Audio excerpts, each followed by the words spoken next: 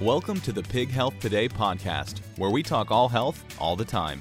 Hear engaging interviews with today's leading industry experts. Hosted by Pig Health Today editors, podcast episodes highlight the latest ideas, insights, and advice to improve pig health, welfare, and performance. Hi, I'm Rhonda Pick, Managing Editor of Pig Health Today. Joining me is Dr. Alyssa Betlock, Swine Veterinarian at the Swine Vet Center. Welcome. Thank you for having me today. It's great to have you join us and highlight some of the new research that you're presenting at the 2020 American Swine Veterinarians Annual Meeting.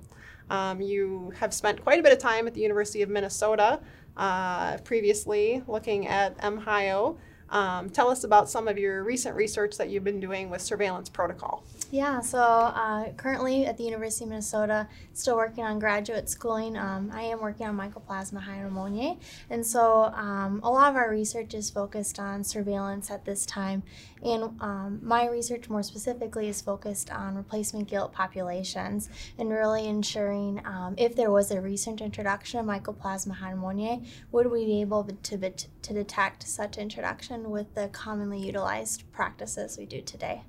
And why is the focus on the sow herds so fundamentally important in the discussion? Yeah, so if you think of a pyramid, right, the sow herds are at your top of your pyramid. And so everything flows down from there. And so gilts and sows are a critical aspect at stimulating and perpetuating that transmission of Mycoplasma hyopneumoniae. And so it's really important for us to minimize the introduction and ensure that we have a negative health status in our herds to reduce the cost of Mycoplasma hyopneumoniae in finishing and then the economic impacts that it has with production and health. MHIO has been around ever present, and the costs kind of range from like $1 a pig all the way up to like $10 a pig when there's co-infections, right? Yep, exactly. Are those numbers still pretty accurate? Yes, yep. Those are the numbers that we know of today. And I know people are still currently working on really identifying what that value still looks like. So tell us a little bit more about what kind of protocols you were looking at with your most recent research. Yeah, so within replacement gilt situations, we commonly use blood or oral fluid samples, and that's mainly due to cost, feasibility, and you can detect for multiple pathogens. And so with that in mind, there are also several other sample types for Mycoplasma hyopneumoniae, such as laryngeal swabs and deep tracheal catheters that are more sensitive. And so we looked at comparing those and really understanding the differences at time which you could detect Mycoplasma hyopneumoniae and the sensitivity. And are we better at detecting, how are we at detecting acute issues in particular? Yeah, so it really ranges on the sample type that you're going to use. And so deep tracheal catheters are more sensitive compared to blood samples, for example. Okay. So tell us a little bit more about what you were finding as far as your recent research results. Yeah, so for our research, we introduced a naturally infected gilt within a naive population. And so over time, we actually could appreciate that there was one new naive gilt that became positive at 6 weeks after contact. So you can appreciate that there's this very slow transmission of Mycoplasma hyopneumoniae compared to other pathogens, for example. So based on your research findings, what recommendations do you have to producers as far as, what is most effective with their MHIO surveillance? Yeah, so if you really want to focus on Mycoplasma hyopneumoniae surveillance, it is really critical to have a more pathogen-specific sample type. And so what I mean by that is using deep tracheal catheters or laryngeal swabs to really make sure that we have more accuracy in ensuring our diagnostic capabilities for detecting Mycoplasma hyopneumoniae compared to oral fluids or blood samples. Are there any drawbacks related to tracheal swabs? Yeah, so taking tracheal catheters do require more practice. It's a newer technique. Other people are not used to taking such sample type, and so it does require training and practice.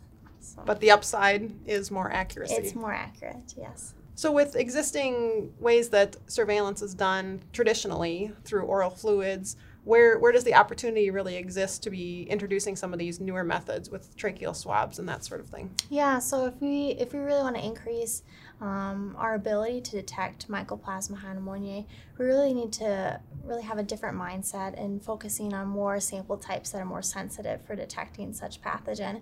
And so those are more focused on deep tracheal catheters as well as laryngeal swabs in comparison to blood and or oral fluids.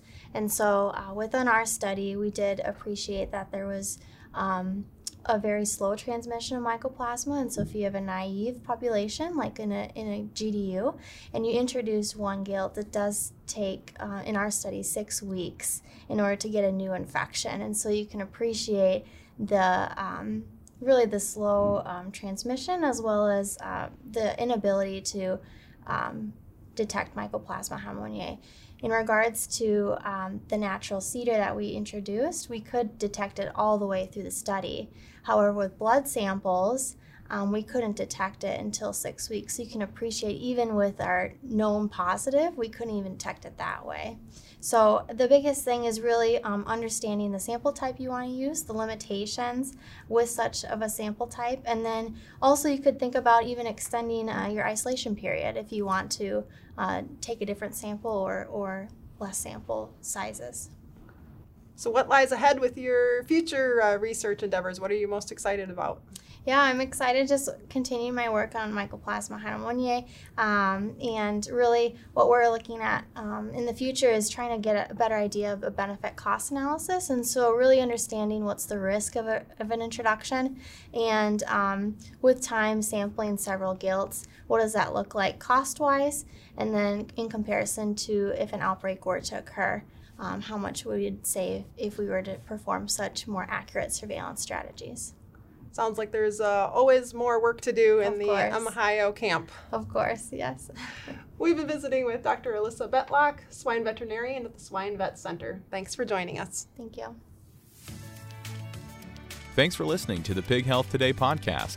To get the latest news and interviews delivered to your inbox twice a week, subscribe to our e-newsletter by visiting pighealthtoday.com/join.